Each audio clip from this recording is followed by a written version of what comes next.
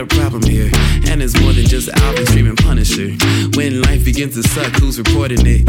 Luckily, you got two friends who you won't forget. Coming live, Alvin and Friend on survival. Laughing non-stop, case drops on a cycle. Louder than intrusive thoughts off an iPhone. How they make the world seem bright with the lights off? AFs, it might as well stay up. Lies being told like that dinosaur BS. Magnifying glass to the ground if they don't see us. Having the time, roasting your favorite pizza. Bougie ain't an option, it's the wage. Take it to the grave, add moving to the place. You already know when they take the K's. Laugh the pain away, it's affirmative. CrimeCon Day 2 coming live from the booth. We have just got set up frantically because today we are focused on Tales from the Hood. These are this is our attempt to get mini-sode content, and sitting in front of us, long-time listener, contributor, yes, all-around homie, one Kamisha is sitting in front of us right now saying she has a story ready to tell to you, us, and all of CrimeCon. Kamisha, how are you? I'm doing great. I'm excited to tell y'all my story. Well, you know something? Without any further ado, Fran, let's just get into it, and we will try to cut down on jumping in and asking you questions before you finish. Yeah, okay. So you all had an episode where you're talking about the barbershop experience. We right? did. Going to the barbershop, how your barber swirl you around and put you in the mirror. Okay, Yes. so I have a short haircut, so I've had a barber now for like 2-3 years. For sure. So 2 years in, I go in, and we don't really, like, talk a lot. We just, like, It's keep business. it chill, you know, like, Yeah. whatever. He's cool. All right. So I go in one time, and he's talking about voting, why he can't vote. And I'm just like, why's that? So he goes, yeah, I got a charge on me. And then they were like, yeah, but they reinstate some rights. What kind of charges? Yeah. So he goes, not with mine. I got a murder charge. Oh. And I was like, All right. oh, look at you being bad. That's all I said. Yeah. All I said is, look at you being bad. All right. I like my barber. It's hard to find a barber. Yeah, I was going to ask you, how good is the haircut? Yes. It is amazing. It is. Oh, Let then me you tell got to listen. Hang in there then. Listen. I walk out of the barbershop, people are like, damn, you made me want to cut my hair. Yeah. So I'm like, I got to keep the barber. Yeah. So this is November. I go back December, get my haircut, go home, spend time with family, whatever. I come back January, it's time for a haircut. So I text him, no response. Uh-oh. All right. So I message again. Yeah. No response. That's not my And barber. this is money. It's money on the It's not- table. Exactly. Yeah, yeah. He's responsive. I said to my fiance at the time, like, hey, man, my barber ain't respond. He's like, just mentioning. He's like, maybe he's busy. I was like, ain't no way. Yeah, He too not busy that to make money? busy. Like, he responds. Yeah. So I decided to pull up to the shop because You need your he's not haircut. responding, Yeah. and I'm out here looking bummy. So I pull up to the shop. They like, oh, he had a family emergency. I'm like, okay. Can somebody cut my hair? All right, whatever. Well, you Come don't want to back get your hair cut again. by the first chair guy. Yeah, he is the first chair guy. It's Whoa. Whoa. It's his shop. Whoa. It's his shop. It's his Oh, shop. okay, It's got his it. shop. Okay, Yeah, that's different So- context Yes, in that's different different. barbershops. Yes. Yeah, Sorry. It's his shop.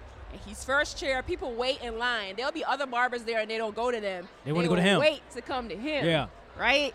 So anyway, He's the I one. go He's in. the one. This guy is the one. Yeah. Murder charge or Criminal, not. but he got a steady hand. Yeah, yeah, And yeah. sure. Well, damn. So okay.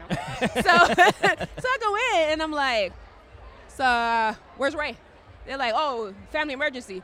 My ass. Family emergencies don't last as long. Okay. So I'm like, that's so strange. But then I had looked up when he had told me what happened. I got a murder charge. I looked it up. So it was a drug-related offense, and he had shot somebody in the midst of said drug offense. So I decided, okay, he must have been caught up Yes. again. Yeah. You've been gone for 2 months. Well, listen, notoriously what I would say is, and whether it's true or not, for everyone, having a barbershop's a great front for being a drug dealer. Yeah. Not that I Oh, know yeah. from personal experience, but it's a cash business. Yeah. He launder And the clientele is Yeah. consistent. Yeah. So, yeah, it's a great place to launder money For if sure. you're into that kind of thing. Yeah. Not saying that, Yeah. well, He may dabble. He Well, might have see, been. he made an offhand comment one time when I was like, somebody found money on the side of like driving to Miami, going to the Everglades area, and he was like, dang, people like that always finding stuff. If I found that or found money, I'd know how to flip it. And I was like, what you know about nothing? That was my response. But you know, it was like, offhanded, whatever. Yeah. So I go and I look him up, and they're like, there's no charge. He's Yeah. arrested. Uh-huh. He is Pending. locked up. Pending. But there's no charge. It just says DEA hold. Oh. So I'm like, okay. Time for you So to I find a wait new exactly. barber. So I look again, and eventually it goes, that he's been arrested for trafficking fentanyl and Oh, cocaine. oh, yeah, he's- you're he's getting, gone. yeah. So I ain't had no barber. I walk around like Yeah. trying to find a new barber. It was terrible. And then I found one guy, and he cuts my hair. He's good. I go back the next time. He not there. I'm like, where is he? He got arrested. I was like, is it me? Am Your I the radar's problem? off. Your radar's off. Your Wow. radar's off. But yes, so that's it. So now I have an actual barber. I told him the story. I was like, you get arrested. I'm just going to grow my hair out. And that's it. So that's my tale. The anxiety that I have in finding a new barber. Exactly. Now, I can't do it. my main barber has been out of business for maybe like a couple months now. So before this trip, I had to go get a new barber Yeah. who was a white guy. Whoa. Made me super I said, I don't know if This is the plot of Barbershop, the I don't movie. know if he's going to be able to cut my hair how I like it. Mm-hmm. Now, you judge. It's a little racist. I think he did pretty good. I think the edges look great. So I was. So the barber I was telling you about is a white guy.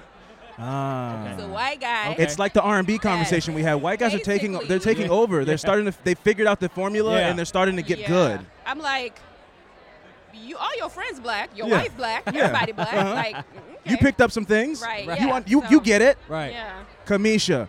That's my That was an amazing tale. Love it. I'm sorry that your barber got I'm sorry that your barber got jammed up the way that he did. Again, But maybe you'll get a great haircut in like 10 to 20. Yeah. right? I'm You like, know? dang, it's going to get 20 years before I get it real clean. Yeah, when he gets back out, you'll be back on top, and so will he. Yeah. And then he'll be back in For prison. sure. Kamisha, Gosh, that's it. thank you so much thank for you. stopping by. Thank you so much for supporting the podcast, and we love you very much. All right, I love you guys too. Thank you. Hey. CrimeCon 2023. We are here live at the booth with Sarah Ferris. Sarah Ferris from I have. Well, which one? We talked about this last night. I know. You have like 3 podcasts. Well, I thought you meant geographically. So From- I was gonna say London. Yeah. It's like, okay. Sarah Ferris from London. Yeah, from New Zealand originally, but now live in London, and I have 3 true crime podcasts. Yes. The first 2 are actually con stories that happened to family members of mine Okay. that were discovered within a month of each other. So, you know, never have a con artist in your life and then 2 come along at once. For Wow. sure. So I'll circle back to those 2 because they're crazy. And then I do a podcast called Stop the Killing with Catherine Schweit, who is the former head of the FBI's active shooter program. Ooh, okay. Wow. And I know nobody expects me Yeah. to say that after Yeah. I say the other ones. Yeah. Or they've just met me. Yeah. Fair. So, yeah, so that is me. And how long have you been podcasting, and what brought you to podcasting, aside from the fact that it happened directly to you? Yeah, okay, so I'll probably circle back to my first podcast, which is Conning the Con. Yes.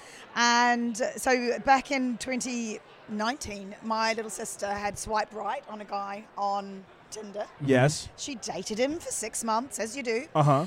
and he groomed her over that time. And long story short, she puts money into his bank account. The very next day, she discovers his real name. It pops on the internet that he's a serial con man just out of jail. But the kicker is, he didn't know that he'd been busted. So we decided to hit record and spent the next 2.5 months conning the con right back. So he fled the country. We lured him back. Yes. And there's a whole spy story in between. So that's how I got into podcasting. That you were the orchestrator of this? Yeah. Yeah. Yeah, I know. Again, nobody expects me to say that. Sarah, one, pleasure to meet you. We met last night at a mixer, obviously, but it's Yeah. good to talk to you more. Looking forward to talking to you more. Did not know your story. Now I know it. I'm obsessed. I will definitely Yeah. be listening to Conning the Con, along with the litany of other podcasts that you have. I'm sure that there are 5 more coming in the works. You seem like you, Actually, legitimately, Yeah, you- there is. you seem like a busybody. And A busy body or a busy person? I take offense immediately to that. you seem like a busy human. Yes.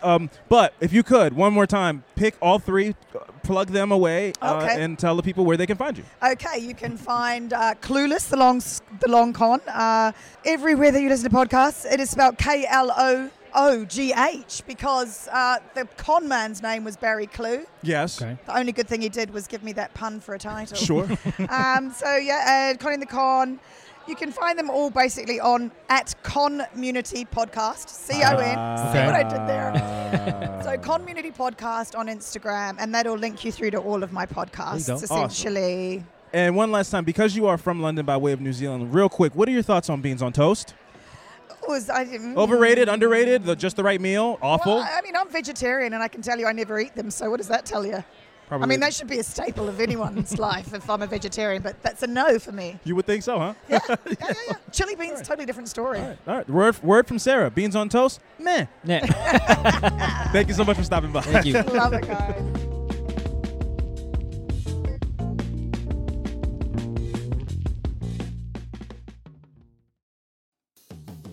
Affirmative Murder is brought to you by My Life in a Book.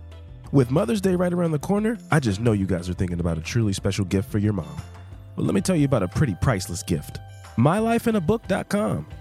It's a unique service that turns your mom's life stories into a beautiful book that you could pass down from generation to generation, which I think is a pretty awesome memento to leave behind. Here's how it works. Every week, MyLifeInABook.com will send her a question via email. These can be pre-written questions about her life or any custom questions that you want to ask. Your mother or the mother can either type her response or record her voice. MyLifeInABook.com then compiles all of her responses into a beautiful keepsake book. And guess what? They can even create an audio book using her voice recordings. It would be like preserving her voice and her stories for all of eternity. Your mom's giving you a lifetime of stories, and this is your chance to give her a way to share them. I'm in the middle of my MyLifeInABook.com journey, and I'm really excited to see how it turns out. I've been asking some pretty thought-provoking and funny questions, and, I'm excited to see the response, but I'm also just excited to have the physical book in my hands and know that I can look back on it in 20, 30 years. The interface is super user-friendly. The questions are super easy to set up. It's a breeze of a process. So what I need you to do is check out MyLifeInABook.com. That's MyLifeInABook.com. And use code AMP. That's A, M as in Mother's Day, P, at checkout for 10% off. Create an unforgettable gift for the mom in your life this Mother's Day. One more time, that's MyLifeInABook.com. Use code AMP for 10% off today. CrimeCon Day 2, we're just doing a quick check-in. Fran, Yes. I would say, even though we did get a little bit tipsy and were hungover this morning, we got down here a little bit late, but it's been pretty chill Day 2. Yeah. Surprisingly. Yes. The day It's is still there's early, still a lot though. of day left. Yes, There's still a lot of yes, day yes. left, but so far it's been pretty chill. What are your thoughts? My and thoughts- what's your head like, both mentally and from the many Jack and Cokes that you had? Oh, I'm great. I don't, you No. keep telling people I'm a lightweight. I never said those words ever one time. You've been saying that the whole weekend. No. You've been saying that the whole weekend. I disagree. You've been saying it, but I'm fine. I don't have a hangover. I'm Awesome. My battery is full 100%. 100%. 100%. That's not Now, the case I will for me at say all. I am happy because you know what my intentions was coming to this, and that was almost already solved in like the first 20 minutes we've been here. We met some good connects a second ago. Yes. I'm a little excited about that. Hopefully that opportunity comes to fruition. Sure. So I'm good now. That put me in a good mood. Okay, good. Well, Yeah. I love a good mood, Fran, Yes. for Day 2. That's always good. What are some of your expectations now? It's Day 2. Shout out to also Kamisha, longtime Kamish. amazing listener. Yes. Also, shout out to Chiquita. She came down yesterday. Yes. We've met some OGs of our family of Yeah. Affirminators, and that is awesome. What are your expectations as Day 2 progresses into Day 3, the last day of CrimeCon? To get as much content as we possibly Hello, can. what's Hello. going? Hold on, shut up. Hi, Yes. how you guys doing? We have one mic here. There's 3 of you. Please, welcome to CrimeCon. How are you guys doing? Good. How are you? Great, fantastic. Your name is Sonia. Sonia, Jazz. Jazz, I'm Savannah. Savannah. Between the 3 of you, we do a thing called. They got one more. Oh, there's one. Get her in. Melissa. Melissa, Okay. Mel. Yes. Okay, Okay. between the 4 of you, I would assume we do a thing where we have people send emails in and tell us about tales from them growing up or just life in general that might have been crazy, spooky. Maybe you had a ghost encounter. Maybe somebody you thought there was Ooh, okay. My neighbor died a few weeks ago That's not. in his house, and he sat there for 2 days before anybody found him. I don't know how to. That was so cold and matter of fact the way you said it. I'm sorry. Was this a longtime neighbor, friend of No, yours? I just moved here 6 months ago. Oh, so this is, Okay. you have no attachment. No. So what was the vibe? Did it like creep the neighborhood out? Well, Was it so spooky? my alarm was going It's close to off. Halloween too. I mean, that's My alarm was going off at my house, so I sent my other neighbor over to my house to see who had broken in. Yeah. And he was like, "Oh my gosh, there's police cars at other neighbor's house." Yeah. And I was like, oh my gosh, they were there yesterday too when my husband got home. So then he's like, nobody broke in the house. Like my cats had pushed the door open. Anyways, so then he goes back home. He texts me later and he's like, I just wanted to let you know that our neighbor died. And I was like, oh my gosh. I did cry though. Well, it's shocking news to find out that somebody died in their I mean, house. you just moved there, and I know. Oh, and it's so sad. They were alone for 2 days. Nobody came over. Yeah. He didn't have any company. Oh, that's so sad. Savannah, thank you for that. The line of the weekend, I got to be honest with you. That was If so you cold. It need was so me, cold. Just call me. I'll join. It was very cold. Anyone else? It doesn't have to be creepy. It could be an interesting serendipitous story from childhood. Maybe there was you thought that somebody broke into your house, but it was just your mom being loud. My brother drowned in a pool when he was 3 years old. Oh, my God. But no, he's alive. Listen. Okay. So, crazy story. Drowned. They were pronouncing him dead. Like, CPR is not working, all the things, right? He comes back to life. We take him to the hospital. 3 years old. We, next day, Younger, so you were there? Brother? I was 5, yeah. So he's my Okay. younger brother. I was 5 years old. Remember it all. We get the next day, he's in the hospital. He tells my mom, hey, what happened to Grandma's dad? And she's like, Grandma's dad? I never met him. He died a long time ago. And he was like, he had a beard. He had long hair. He told me to go back to the light. Whoa. 3 years old. Whoa. That's wild. A kid can't make that up. No, kid wouldn't just say that. Yeah. Whoa. Crazy. Wow. Yeah. Oh, you guys that's deep. Whoa. That chills. Yeah, you guys are 2 for 2. Does anybody want to follow that? got one more? I don't think I have a story. I don't know. Yeah, well, you can't top coming back to life. I know. No. Yeah, that was. I didn't. I wasn't expecting that. I wasn't expecting. I wasn't expecting that. I wasn't expecting. For sure, dead neighbor, resurrected baby brother. I don't have anything. Yeah, well, yeah. On that note, there's nothing to top. Please, everybody, one more time, your names and also what brought you to CrimeCon. If there's a specific case, one at a time. Go down the line. We're gonna start with Savannah. Savannah with the dead neighbor. Adnan Syed got me started on true crime. So, when in Rome. Yes. Melissa, and I just love true crime in general. Like, I don't have Yeah. anything in particular. All of it. Okay. Yeah. My son got married yesterday, and so we missed the first 2 days, but we're here now. My name is Sonia, and I'm basically a detective, but honestly, the crime that I just need answers for is Bryce Laspisa. Oh. Okay. Okay. Yes. Okay, Jazz here.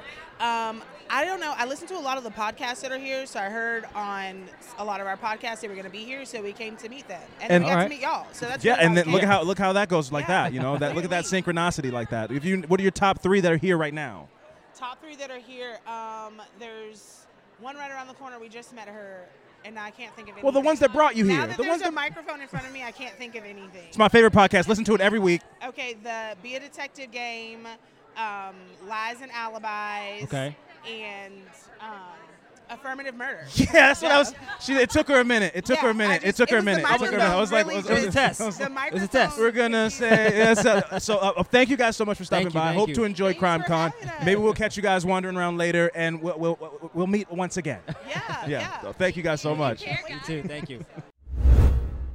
CrimeCon, we're reporting live from the booth. You never know who you may run into, and we are sitting here with a criminology professor named. Christine Zozula. Oh, Christine, we've been talking, obviously, before we started recording, and then we found out what you do. It's very much in the wheelhouse of what we like to talk about. Yes. Yeah. So how did you get into the profession, and what are your thoughts on an event like CrimeCon?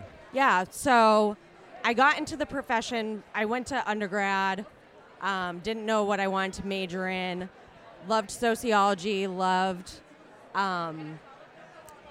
anthropology, and then I went to grad school. I was super interested in specialized courts, so I was really into like crime. I was really into how the criminal justice system works. Yeah. Yeah. Went to grad school, got a PhD.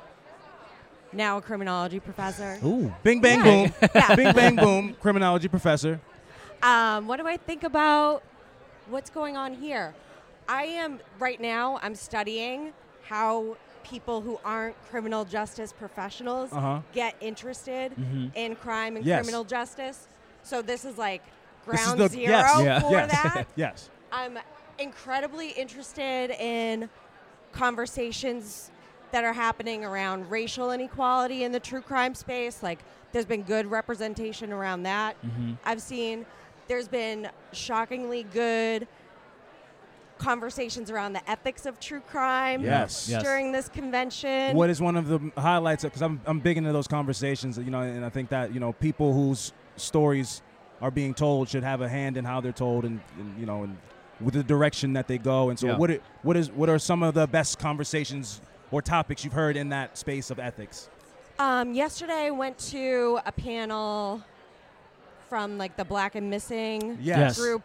That was incredible. These are their flyers. Yeah. These are their flyers. They do incredible work, amazing work. Yeah. Yeah, I really liked them, and I think otherwise, just honestly having conversations with the different people at booths. Yeah. Like that I'm liking more because I get to actually connect with folks For rather sure. than just sort of like listen and take it in. Yeah. And what are your thoughts on couch detectives? Good, bad, doing the necessary work, picking up where slack is left off? That's kind Get real. of what I'm trying to Yeah. figure out You don't with know. my Yeah. research. I think in academic criminology, there's been a documented history that, like, since the 1990s, criminal justice ideas have permeated spaces that aren't criminal justice places. Yeah. And that criminal justice institutions have promoted like community involvement through like neighborhood watches. Yeah. I studied specialized courts, community courts, Yeah. where they involve the community in punishing people who did low-level quality of life crimes. Yeah. So there's been like a big movement outside of the true crime space in terms of like involving amateurs Yeah. and community members. And so in some ways I see it as another way that the criminal justice logics permeate all spaces. Where like everybody's being criminalized. Exactly. Right. Yeah, for exactly. sure. Yeah, What do yeah. you guys think about? Well, I find it interesting that when something becomes a trend, everybody wants to be the person to solve something. So sometimes you need to let an investigation play out, but for TikTok views, somebody might make up a hypothetical situation and then muddy the waters around something that's actively being, I agree with that. And now everybody's saying, yeah, well, they definitely killed their brother because I heard on a Reddit thread that this happened. Yeah. And now that TikTok goes viral, and then now telephone happens, and now that's just the facts in the world. So when you bring that case up to somebody who casually heard about it from this TikTok, they think they know exactly what happened based on somebody that just made something up to get clicks. Yeah. So also a lot of misinformation as well. A ton of misinformation. Yeah. And that's where journalistic integrity is important, because if it's a bunch of people who don't really understand the ethics of sitting on something and, checking your facts and, making sure that you've checked all your boxes off, then you can be muddying an investigation and causing it to go a bad way. So that's one of those ethical conversations that I like to have, because I do think that it's good to have a community resources, like everybody focusing in and trying to put their information in. But when it starts to become lucrative or you want to get popularity, now it's not a community. It's everybody's trying to become the head person, the person that discovered this information. So it gets, that's where the ethical part comes in, where it's like, well, why are you doing this? Exactly. It's like, are you doing this for your attention, or are you doing this because you genuinely have found some information that you want to contribute to the group investigation? Exactly. So it's like, I don't think you can have one without the other. So I don't see a world where everybody just figures out how to do it the right way. There's always going to be like an element of like disingenuine people who are just, trying to ride the train of what everybody's talking about. But also people have done a lot of good to help from their homes, from their couches. And so I guess you either take both or you don't take either. Yeah. So, it's difficult. That makes sense to me. How about you? I agree 100% everything he just said, but I mean, like you said, there are pros and cons to those things. Like we've seen shows where like what was it? Don't Mess with Cats. Yes. It's kind of like that, and like that benefited. It helped solve the crime, and then you have other instances where, again, you can kind of mess up a case with misinformation going around, spreading around, and also people have their own intentions as far as selfishness is, where it gets lucrative and money gets involved and popularity gets involved, and it kind of can mess up a case and ruin the whole thing. So I'll do that's pretty much what I think about it. Kind of something you should investigate. I don't want to hold you up But something I think you should look into. There was I don't know the podcast, and I wouldn't say it if I did because I don't like to piggyback on people getting jumped on. I don't agree with what they did, but there was a podcast that was working with a family.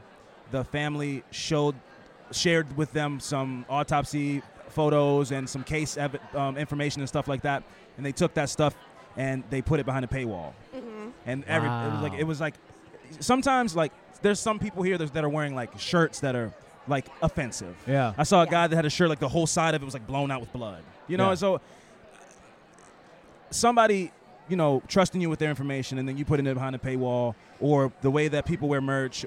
So who do you blame for that? Do you blame the consumer or it's the celebrity it's the commercial aspect of the space. All right. But my point is, when those kind of things happen, for most people in this space, you know it when you see it. When a line has been crossed, I will stand up for everybody here. That I think for the most part, everybody here is like, you know when a line's been crossed when you see it. Like, this is wrong. I don't think there's not many things that would be like, I don't know, like we agree to disagree that, you know, this might be ethical or unethical, or, you know. So, you know, but that was one thing for sure. Like for somebody to trust you to help them solve a case, and then you blatantly do something that's for your own financial benefit. Mm-hmm. Yeah, it was very much like everybody condemned it. It was not received well, and you know, I think that's important to call it out when you see it. Yeah. So, you know. There is like a weird juxtaposition of crime and trauma as entertainment. Yeah. And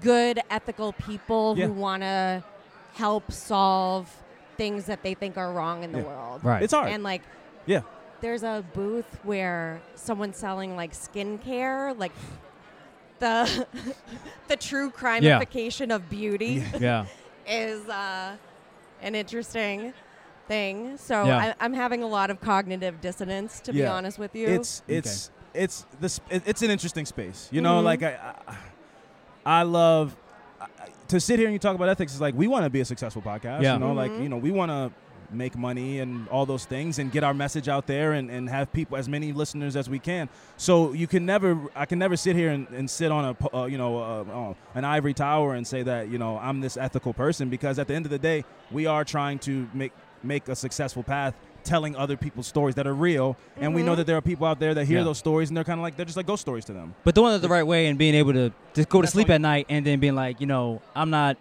trying to benefit off of this by selling tennis shoes. Mm-hmm. Right, so it's like, so you just got to you gotta live with the unethical aspects of it that you kind of have to, because of the genre in and of itself. Yes, and then try your best to do the right thing. Yeah, and I think we can live with ourselves if we do that. Yeah, yeah, totally. I'm a criminology professor. It's like I'm living with the how am I making money off of? Yeah, like how is my job connected to a system that's really not good? Yeah, you get it. Yeah. Christine, thank you so much for the time. This was a great conversation. I appreciate you taking a minute to talk to us. All right. Thank you. Awesome.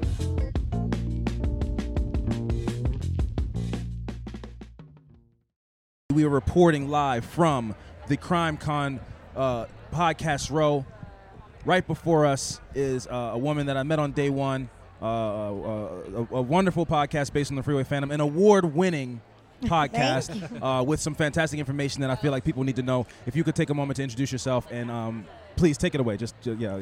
Sure. My name is Jamie Albright. I'm a podcast producer at Tenderfoot TV.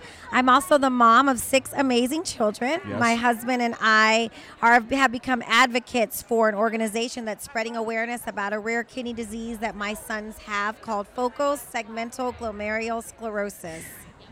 And we shorten that to? It's shortened to FSGS. FSGS. And if you could get into the conversation that we were having yesterday about how easy this disease is to identify, but how the information just isn't out there. Yes, absolutely. So I've considered myself a very educated mother. And when my children were born, they were screened for sickle cell. As a black mother, I thought, okay, that's great. This is a genetic condition that could impact my children, and I'm aware of it. They did not have the trait. So you move through life assuming your children are healthy, and then this can sneak up at any time. So the APOL1 gene is a gene that we all have. White, black, doesn't matter. But in black Americans, it mutated in order to keep us healthy from African sleeping sickness. And so it lays dormant in our bodies, and something can trigger it. And once it's triggered, it starts to attack your kidneys, and you spill protein with little to no symptoms. And so my son was in the gym 3 times a day, healthy 17-year-old, doing great, ready to go off to college. And we randomly discovered this. And I remember feeling like the rug was pulled out from under us. Yeah. How has no doctor at every physical my children have been at told me that they were at high risk of kidney failure? Wow. Because that is the worst case scenario of this. Yes, and what a lot of people don't know is this is not uncommon. Alonzo Mourning has FSGS. Oh, wow. Oh, wow. Okay. Brian Kennedy, Yeah. Rihanna's producer, has FSGS. Freeway Philadelphia, the Yes, rapper, yes. has FSGS. And so we've got to get the word out to black individuals, especially parents. Yes. There's this narrative that, we don't go to the doctor. No. Yeah. That can be the truth for some people. But a lot of us do go to the doctor. Yes. A lot of us take our Yes. children for physicals. And Yes. it just takes a urine screening once a year to see if there's protein in our children or our urine. Yeah. And medical companies no longer pay for annual screenings for children of urinalysis. It maybe costs, $8 or $10? Yeah. Yeah. To save your life. To save your life, literally. And I think a big part of what you're saying about that stigma, about that, black people don't go to the doctor or all those things, there's a distrust. But if you hear this information from a voice that you can trust, a family member, a friend Yes. that looks like you, that, knows your experience, hey, man, listen, there's this thing called FSGS. You should check for it. And, me coming to you as somebody that you trust and know, go get checked out. I think that's important. But you don't know if you don't know. Absolutely. I feel like anytime I see a black person, I just want to run up to them. If I see them with their little children in the store, I feel like I've become this person that if my sons would not have been diagnosed early, basically you typically collapse or get very ill, and you are in full end-stage kidney failure. Yeah. So she said you're perfectly healthy. Yeah. No. So and that just happened. Is it genetic? No. So it is genetic, Okay. but remember, in African Americans, we do have this gene. I'm not a geneticist, so I will not try to explain it. Yeah. But we get these genes from our parents. So I actually just got tested to see if I have the gene, which obviously I do because our sons have it. Yeah. But it could be that my children got one from me, one from my husband, and there's all these different components that add up to it. But I feel like anytime we've spoken to family on my husband's side or my side, it's been like, oh yeah, my cousin had some kidney thing. We don't have a lot of information because also there's so much shame around kidney disease, whether it's from the medical community saying, oh, y'all stop eating all that fried food. Yeah. Wow. I didn't even think about it like that, Yes. because I have people in my family that they have jaundice or things that and it almost as they're treated as if it's dirty or it's real. It's like a contagious sickness when you have kidney related things that might change things, circles around your eyes or anything like that, and it does have a negative connotation to it, and it also is often dismissed to it's a you thing. You eat bad, or stop doing this, or stop drinking so much sugar, or so yeah. I never thought about it from that aspect, but I know people in my family that we have a kidney thing. Yeah, because we had this conversation before about black people, the stigma of them not going to the hospital and stuff like that. And I remember a year ago I found that I had Gilbert syndrome, which is genetic as well, but it's not life threatening. It's just when your liver is not producing the bilirubin to break down the stuff in your body. Yeah. But it's jaundice is associated with that as well. But it's not. It's just you find out by mistake. Yeah. It's always by accident. It's never like you find out when you're born. It's always you go to the doctors, get some tests done. You go, oh well, you have this, and then you go like the first thing you think of is like, yeah, because then you go, is this you get scared? Is this life threatening? And then they go, nah, it's fine. It's just something that's been passed down. And you go, but you still want to know that. So you can act accordingly. Right, exactly. Yeah. And that's the key. If you can be screened early, like we do with sickle cell, and you have the gene, then you're able to say, I need to have my urine checked every year, my child every year, so that we are just looking for it. And it can be a scary thing, but I would have rather caught it earlier. So my son that we caught it in first was 17, turning 18. Yeah. And he was at stage 2 kidney failure, not one symptom. Wow. So we were able to have all of our children screened. And then my son, who's 26, also got diagnosed, but we were able to catch his earlier. Yeah. And it makes no sense why the 17-year-old at the time would be further along than the 20-year-old. Yeah. And my husband's a research and development chef. My children have always eaten well. Yeah. And there's so much guilt even as a parent to me. Like, I never knew this. How could I have kept them safe? And so that's why I just feel this need to tell everyone I can about it. Yeah. That's why I wanted to have you over here. FSGS, it is a conversation that we should be having because you can save a life. Yes, absolutely. So let me say one more thing about FSGS. Oh, please. Okay. Yeah, no, please. The way that we got the most help was through an organization called NEFCure. They also work with, like I said, Alonzo Mourning, Brian Kennedy, and they are doing free testing for the gene through an organization. Anyone can order the kit and see if you or your child carry this gene. Oh, wow, okay. And so NEFCure provides patient advocacy and support. They have been a blessing to our family. Honestly, you don't know what to do when you get a diagnosis like this, and they have walked us through every step. And my younger son is in a research study, and he is doing phenomenal. Yeah. He's feeling great. So don't be afraid to connect to any organization that can support you in testing and also if you're diagnosed with a disease. So I want to make sure I say that. For sure. Isn't it fascinating how there's all these worlds and communities out there that you don't know about until it affects you, and then you find out that there's all this support out there. You just didn't know the world existed, you know? Yes. At our convention earlier this week for NEFCure, we actually spoke to the Historic Black Caucus. We were the Congressional Black Caucus. We were trying to spread this message for funding and things like that because honestly, when it's a rare disease, you're fighting for someone to pay for these research studies and this education, the educational piece. So yes, and I tell my NEFCure family, it's like the family I love so much, but I wish none of us had to be there. Yeah. Right? Yeah. Bittersweet. Yeah. Right. It's bittersweet. But so thank you for that. And for the podcast, yes, last night, Freeway Phantom won Outstanding Docuseries of the Year, the CrimeCon Award, which is such an honor just to be nominated and then to make the top 5 and then to win. Yeah. And that's Congratulations. a story of at least, thank you, 6 black girls who were sexually assaulted and murdered in D.C. Yeah.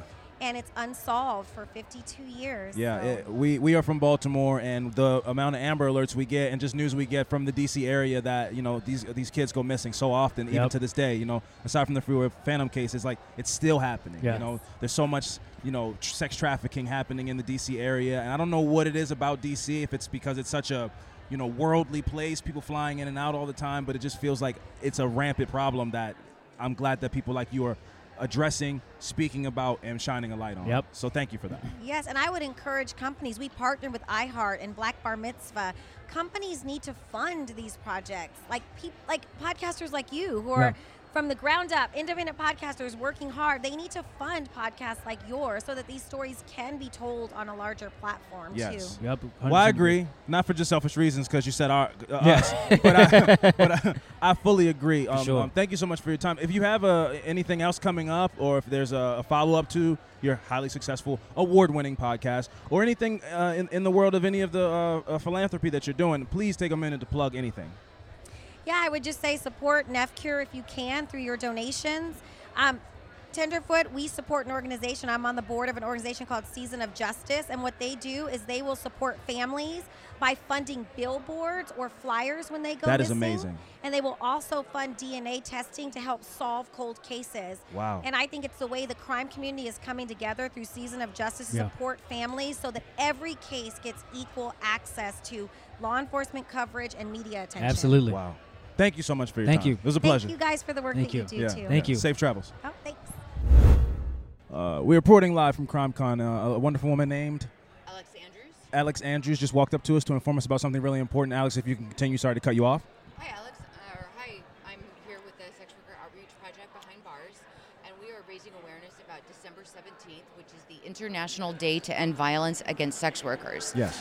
This is going to be our 20th anniversary coming up on December 17th, and this is a day that we memorialize all of the people that we have lost to violence in the previous year and even in the previous decades, because for so long that it's gone unrecognized and underreported. This event started in December 17th of 2003 in response to the Green River Killer, taking more than a decade to solve the cases of all of the women that went missing and were found murdered there. Yeah. And just the difficulty in identifying the people who are gone missing, and the lack of interest in finding the people who are responsible for their crimes. Yeah. A large percentage of people who go missing within the sex trades are people of color. Yes. There are so many situations of violence that occur. One of my clients was murdered in a Daytona Beach hotel room in 2017. Her name is Olympia Cerruti.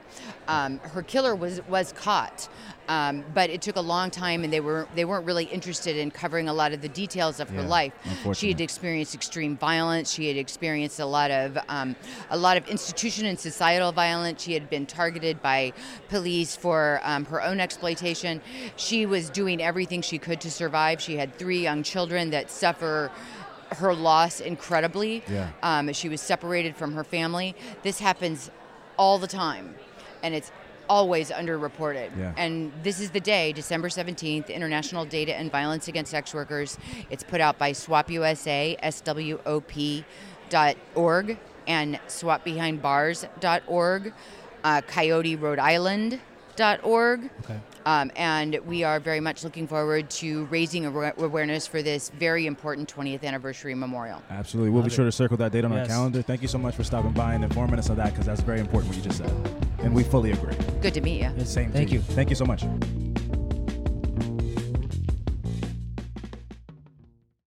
CrimeCon Day 3, we are back again live at the booth. We had the fortune on day 1, I believe, to meet the gentleman standing in front of us, and he casually told us about his job, and it sounded really fascinating, and he took some time to follow up and give us a little peek behind the door of what he does for a living. Please introduce yourself to the audience. Thank you for the time again. No problem. My name is Bryson Briles. A 26-year vet of the Army. Yes. My first 10 years, I was actually a tanker. Oh, wow. So I started off in tanks. Decided at that point it was time for me to switch jobs. So I decided to go into counterintelligence. That's a pivot. Yeah, it's quite a bit of a difference. In tanks, it was one of those things where it's like, once you got used to the job, it was almost like a mindless job. It was more like a mechanism, right? Sure. So it was what we call switchology. Right, Got so it. you get in there and you can hit all your switches at any given time. You could do it in the dark, your eyes closed. It didn't make a difference. It's like breathing. It was like breathing. So it became a mindless job. So it was not exercising my brain at all. So I decided I wanted to do something that was going to be, one, better for my future, right? And it gave me some jobs after the fact and stuff like that. And but also allowed me to have a little more impact than being in the tank. Yes. Right. So because when I joined the Army, I was 18. Okay, so when you're 18 and you're a young man, you just want to, go out and blow things up and have fun. Right. Right? So it gets old blowing things up. You wouldn't think it does. Really, but not really, no. That part actually doesn't get old. But it was always a lot of fun. But I joined the Army pre 9/11. Wow. Right. So I joined in '95, and I didn't retire from the Army until 2021. Okay. Right. So thank you for your service again. Yeah, no problem whatsoever. So from 2005 all the way on until 2021, I was a counterintelligence special agent. Now, when you say counterintelligence, we hear that on Jack Reacher and Homeland and those. What is the layman's definition of that to a person who just hears it and it's this buzzword? Right. So when it comes down to like the way the Army does theirs, okay. So we have 2 different categories. Basically, we do. One is more on the tactical side, and one is more on the strategic side. Right, so on the strategic side, we do more of the actual investigations, right? We're looking for that insider threat, okay? So we're looking for people that may be conducting espionage or sabotage, sedition, treason, subversion, things of those natures, right? So, and we're trying to stop those crimes from ever happening in the first place. Okay, so it's a little bit interesting because we will actually maybe investigate somebody before a crime is actually even started or even been committed. Wow. Right, so just based off of indicators that they portray. Yeah. Right, so things like maybe high affluence, right? So all of a sudden you have a specialist or someone that doesn't make a lot of money. They're making maybe $2,000 a month, and next thing you know, they're pulling up in a Porsche GT3 or something like that. That's a red flag. Yeah, it's a little bit of a red flag, right? So I was like, wait, how did you get that money? Right, so we'll do a few checks to make sure things are okay. We obviously have to have permissions. Yes. Right, so we submit up our report, and it says, here are some indicators that we're noticing. And then we get approvals to investigate, or we don't get approvals to investigate. Yeah. Right, so if we get that approval, then we can run certain checks and things of that nature, depending on the level of the investigation we're allowed to run. Right, so the more you find, the more we find, the more that level may jump up. Yeah. If we find enough from the very beginning, that level may already be jumped up, right? So it could become what's called a PI, which is a preliminary investigation. Okay. Or it could be a full field. And if we're able to run a full field from the very beginning, we're able to run every check underneath the sun. Oh, wow. Right? So if we're able to run like a PI, then we're able to run things like financial checks and things of that nature. Right? But if we're only doing what's called an LCA, which is a limited counterintelligence assessment, that's to find out more of, is this actually something of counterintelligence interest? And all this is all under wraps. All this is completely under the table. No one knows what's going on. Right. Okay. We may investigate 100 different people in a year, and there might be only one case that actually goes through to anything. Yeah. Right. Okay. And if we find nothing on the individual, and we find out, oh, this is actually legitimate. Let's say that specialist that bought that GT3 Porsche. Yeah. Right. We find out he won a lottery, but it wasn't enough for him to be exited from the military. Yeah. Right? Or we find out he got an inheritance. Yeah. Or whatever case we know may a be. guy that won FanDuel. Yeah. Right. And got $100,000. Right. Or you won a car through a... Yeah. Absolutely. Yeah. Yep. Right? So those things do happen. But once we investigate, we find out that happens, okay, that's no longer an indicator. And they don't even know. They have no idea. It doesn't go in their record. Yeah. It doesn't do anything. It just goes into a repository. This shows this person was investigated previously and for the reasons why that person was investigated. And that's it. Wow. Right? So, and because a lot of times you may not find enough evidence, but there was something there, but you're like, okay, there's nothing else we can find. We can't find any foreign nexus. Yeah. Right? Because we have to look at the foreign nexus piece. Okay, so, which makes it a little bit different from a lot of the pieces that a lot of law enforcement that are here in the United States. Yeah. So we're looking for that foreign nexus of people that are from a foreign state or whatever it case be that might be recruiting these individuals to pass them classified information. Like a sleeper cell. Right, sleeper cell type of thing, right? And they're trying to find that insider threat. Yeah. Okay, so the foreign guys will come in and they'll say, okay, we want to know this specific information about this technology that you guys are building, right? So they'll find that one person, they might have access to that information, and then find out those different vulnerabilities about that person, like maybe they're getting divorced, or maybe they had an extramarital affair. Yeah. Or they're doing something that's just, they can be blackmailed for. And exploit them. So, and then they exploit that person, and that person ends up, I'm screwed, I have to do this. Okay, Wow. they're gonna not tell on me if I do these specific things. Yeah. And that's when we start seeing those indicators. And it could be unclassified information even. It doesn't even have to be classified. So sometimes if they find the unclassified information, that's just not, it's for official purposes only. Right. Right? So it's not something that we can actually release to the public, but it's something that's still close hold, but it's not classified in any sort of category. But who you're giving it to. It's not secret. It's not top secret. It's not any of those things. But if you build up enough of those items, you can actually identify, hey, this is actually classified as secret or top secret even. Yeah. Right? So, which is the reason why like guys like Tom Clancy actually were investigated by the FBI. Like, what does this guy know? Right. So because if you ever read the I think it was Red October that Tom Clancy wrote. Okay, so he put enough information together through unclassified open source information where he was able to piece all these things together, and the book he wrote ended up being classified. Wow. Right? So he got investigated almost immediately by the FBI, like, how did you get this information? Yeah. And so when he started showing all this people, like, this is how we got this I'm information. just diligent. Right. Yeah. I was just doing my investigative journalism. Yeah. Right? Which is basically what he was doing. Now near the end of his career, he was actually teaching the FBI on how to do open source evaluations and try to find out what classified information we might be able to find about our adversaries. Yeah. Tom Clancy's so tapped in. He knows what's going on. Yeah. So how long once you got into the counterintelligence end of it, how long have you been doing that?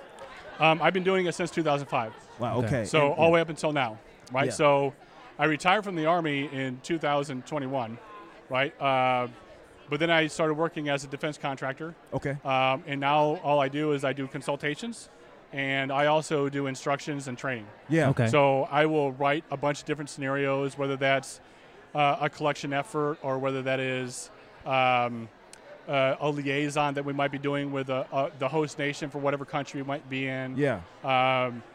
Meeting with our embassy personnel and how we actually have those meetings. Or it might be an investigation that we're actually conducting.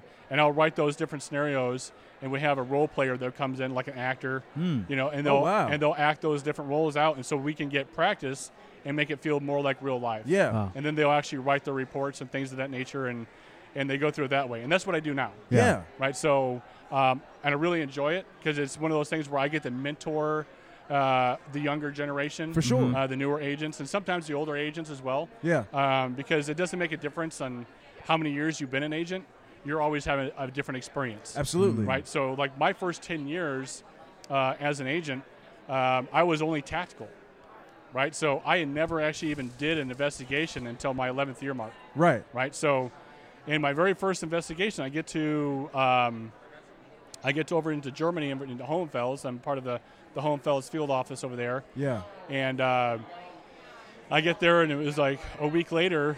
I just got done in processing through the unit, stuff like that. And my boss comes up to me, which is, we call him the SAC, right? Yeah. Which is the special agent in charge. And when we have, he comes up and he says, "Hey, I got to leave. We have this case going on. Yeah. And you're going to conduct the subject interview." Right? So now I'm talking to the actual guy that is, we know for a fact is, at this point, in trouble. Yeah. Committing espionage, things of nature. So my very first interview as an investigative act was an actual subject interview. Wow. And was it intense, or? It was very intense. It was very intense. But we came up with a lot of different theories, what could be happening with this guy. We had a crap ton of evidence. And then when we got done to it, it's like we started going through all these different theories, started practicing and rehearsing, how this interview was going to go. Yeah. Before we pulled him in. And I was like, I was playing the devil's advocate and say, what if this guy is just doing this? Yeah. You know what I mean? And everyone was like, no, there's no way. We have all this evidence. This guy's guilty. Yeah. Everyone all the way up the chain was like, this guy's guilty. You were like, but what if? Yeah, so. But I was like, what if it's not? What if he's just bored? What if he's just doing this because, the guy was basically, how I want to say this without going into too much of the details, is like he was having a lot of connections with foreign women. Mm-hmm. Got it. Right? So what would be called the honeypot. Got it. So because dude was not a good-looking guy. Yeah. He was much older. Sure. Right? Kind of looked like a Quasimodo-looking guy. Sure. Right? But his DMs were just flooded. Right. Yeah. Absolutely. Yeah. And he was always showing off these really gorgeous models and I'm hooking up with this girl, I'm hooking up with that girl. Yeah. And that gets reported to us as an indicator. Yeah. Right? And we're like, okay. This guy's ugly as shit. Yeah, so I do have a question. When you guys are investigating and trying to find these indicators, is it a team of you guys? Is it like steps? Is you you do your research and I'll pass the file down to this person to get the next we do a daily meeting. Okay. Right? And there's usually like my field office at that time there was 4 of us in the field office. Okay. We had the SAC, myself, and 2 other agents, right? And remember, the SAC is the special agent in charge. It's SAIC. Okay. Not SAC. Yeah. Right? Or SACK. Right? So we always do these daily meetings, but our SAC was getting ready to go to Poland. Yeah. Right? So he had to deploy to Poland for his mission. So I was basically in charge at that point. Right? So I had these 2 younger agents with me that were still in the probationary program. One was extremely smart. She was an analyst before she became an agent, and she really knew her stuff. Yeah. She was able to pick up on a lot of different things. We had a lot of permissions to go into, like his work computer or things of that nature, and verify what he's searching for and all this other kind of stuff. His level of access, which she had access to a lot of things. Yeah. Not just on us, but on our allies as well, with NATO and things of that nature. Oh, wow. So this guy definitely had a lot of vulnerabilities. Yeah. Right? And I was just like, what if this guy's just a man She likes whore? talking to women online. What if he's just a man and they're whore? like, no. And, you're wrong. You're wrong. And they're like, no, that can't be because all this stuff he's got and all these printouts that he's made and everything else. And I'm like, okay, well, let's run it both ways. Yeah. Right? So I decided to go with the calm, cool approach at first and decide, to find out exactly what's going on. We read him his rights at the very beginning because obviously if he says anything, then we have to make sure he's got his rights read to him. Yeah. And he didn't understand what was going on at first. And then after I read the rights, now we can talk about it. Yeah. Right? I said, we're here to talk about this. And his body posture instantly went from being really closed they're really open. Like, really? That's what we're here for? Okay, great. What do you want to know? You know what I mean? It's like, I'm like, okay. Yeah. And so we started asking these questions. He gave us everything. Yeah. He gave us his personal laptop. He gave us his phone.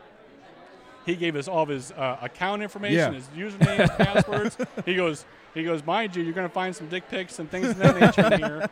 And he goes, because this is what I'm doing. But I love talking about this. Right, Yeah, but he did. He was proud of it. Yeah. Right? He's like, oh, y'all here for something I thought, something different I thought y'all got before. He was just legitimately a man. Yeah. Right? Yeah. So So you were right. Yeah, I was right. Yeah. So we found the guy innocent, but at the same time, he also presented a lot of vulnerabilities. It looked really bad. Right, so we have to write that up, saying that he's got these vulnerabilities. Here's the reasons why. And he ended up losing his clearance over it because of the vulnerabilities. Yeah. Wow. That's what I was going to ask. You know, so you can pass the test in the background that you do, but still have enough red flags that it's like we're going to keep an eye on this. He passed the test as far as being innocent, right? But he didn't pass the test as far as still be on the hold of clearance, right? Okay. So because of all the vulnerabilities he still had, right? So and that stuff like that happens too. Like he didn't go to jail, right? He doesn't have a crime on his record, but he got essentially demoted, right? Yeah. But he lost his clearance access, right? Wow. So. But that's right there is a vulnerability, and it's one of those things that you never know what's going to happen. Yeah. Right. So my philosophy is anytime I'm going after somebody, I want to prove them innocent before I can prove them guilty. Because if I can't prove them innocent, then they're probably guilty. Well, then they're probably guilty. Yeah. Right. And I've done a total of 10 cases. 11 cases, and I've only had one that I couldn't find innocent. Wow. Right. Wow. So, and because the majority of those things that you're looking at is, just all these different vulnerabilities out there. Now, I didn't finish that case where I couldn't find the person innocent. Yeah. So I don't actually know what happened to that case. Right. So because once I'm no longer in that field office. Yeah. I no longer have access to that file. Got it. So I can't identify can't follow anything up that happened. Because maybe they found more evidence later that says he was innocent. Yeah. I had no idea. Wow. So. Wow. Bryson, thank you so much for your time. Thank you, man. Before I let you go, I really would like to get your thoughts on this. In the time that you've been doing counterintelligence, what are your thoughts on the advent of how social media and the internet has become so intrinsically woven into how people function in society? Do you feel like that's made your job easier or harder? Ooh, that's a good question. That's a really good question. Both. Easier for us to find vulnerabilities. Yeah. But then, everything's a vulnerability. Right. People put so much out there. Right. Yeah. It's easier, I think, for us to find vulnerabilities, but I think it's harder for us to, because it's on their personal media, we have to have a lot more permissions. Right. Okay. So it's harder for us to say that we can do those certain things. Right. So their vulnerabilities may only being shown on social media, and we can't just search somebody's social media just because. Yeah. Okay. Oh, wow. Okay. Right. Wow. So as Army counterintelligence, I'm not saying other agencies can't do in your that own stuff. time. But legally, in the course of the investigation, you can't do that. Wow. Right. You can only do that once an investigation is actually opened on somebody. Right. And you have those permissions. Yeah. Right. So that part makes our job a little more difficult. Yeah. Right. So, but we do have what's called open source investigators as well.